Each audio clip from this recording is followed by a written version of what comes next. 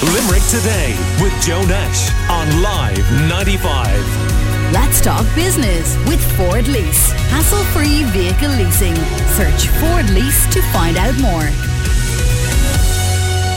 Of course, you'll know the show Love Island. Well, PhD students at the University of Limerick, Louise Ryan and Ellen Reid Buckley, have decided to do a research paper on the show, and they've been chatting to our own Megan about it.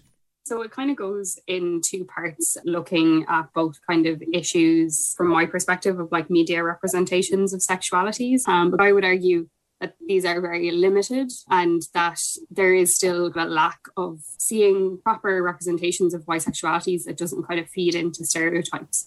Some of the stereotypes you always see are like hypersexualization of women who identify as bisexual, kind of a discrediting of men who identify as bisexual, and this kind of idea that they're actually gay but in denial. And how we kind of came to Love Island was both a mutual interest in the TV show, mine from kind of a place of sheer horror in the beginning. And then it was like watching a car crash happen that it was like I couldn't look away, and seeing these kind of similar ideas unfolding within the series. And we're particularly looking at the 2019 series, which had Maura Higgins on it and kind of Greg O'Shea and things like that, because that was the kind of biggest hit of the series so far in the trajectory that it's gone.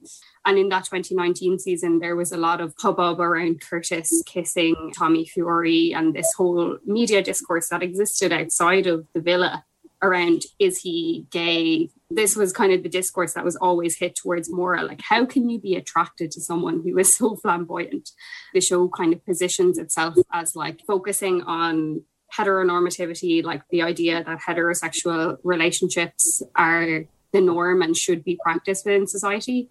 And basically my kind of part of the research is that I would argue that Love Island is representative of what Brown and Nash call heteroactivism, which is not necessarily being homophobic or anything like that.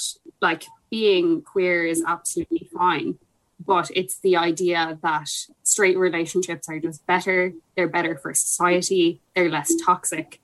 Yeah, so my part of the research is really looking at how the Love Island cast or contestants present themselves on social media. The idea is that there is a particular social media influencer persona and how one goes about constructing that.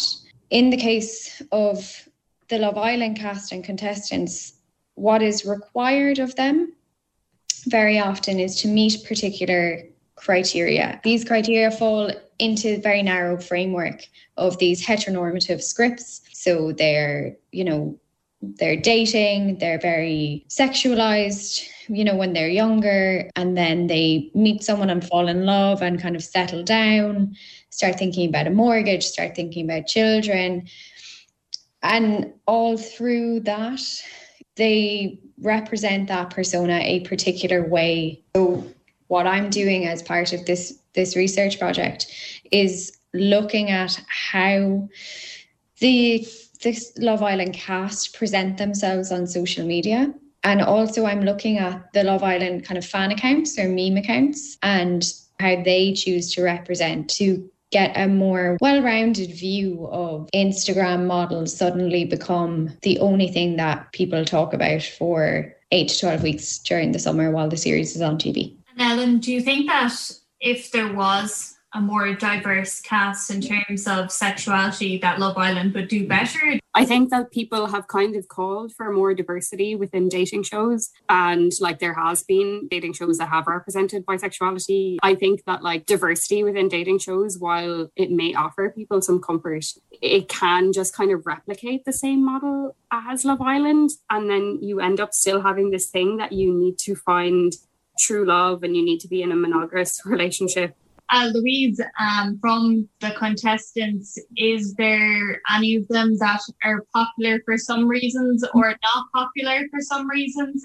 You spoke about a formula, so is there a reason that some of them might have not got as much attraction by the public? Or yeah, so 3 of the female contestants in particular from that season were very popular. So Molly May Hague, Maura Higgins and Amber.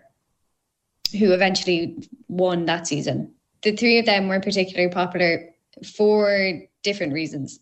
So Molly-Mae was very popular because of the drama that surrounded her relationship on the series. Molly-Mae had a YouTube channel before she entered the villa, and after she left the villa, her most popular video on her YouTube channel was then a video wherein she presented to her viewers the truth of her relationship with Tommy, because there was a lot of questions and rumours while the show was airing that their relationship wasn't legitimate and they were just doing it to win the cash prize. She has gone on and had, by all accounts, from an influencer perspective, a very successful career in being an influencer. Maura Higgins then was very popular because her initial entrance into the villa was flamboyant, and she was very outspoken,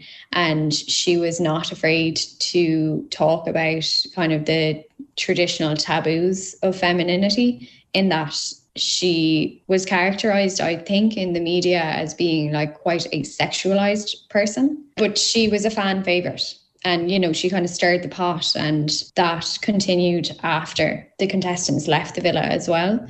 And Amber was popular simply because she won. Is influencer culture just here to stay now, or is it something that you think will die out in the future? It's not going anywhere. Like, influencer culture is very much a large proportion of internet culture now. Like, how long were people talking about Jennifer Aniston and Brad Pitt's marriage? People still love it.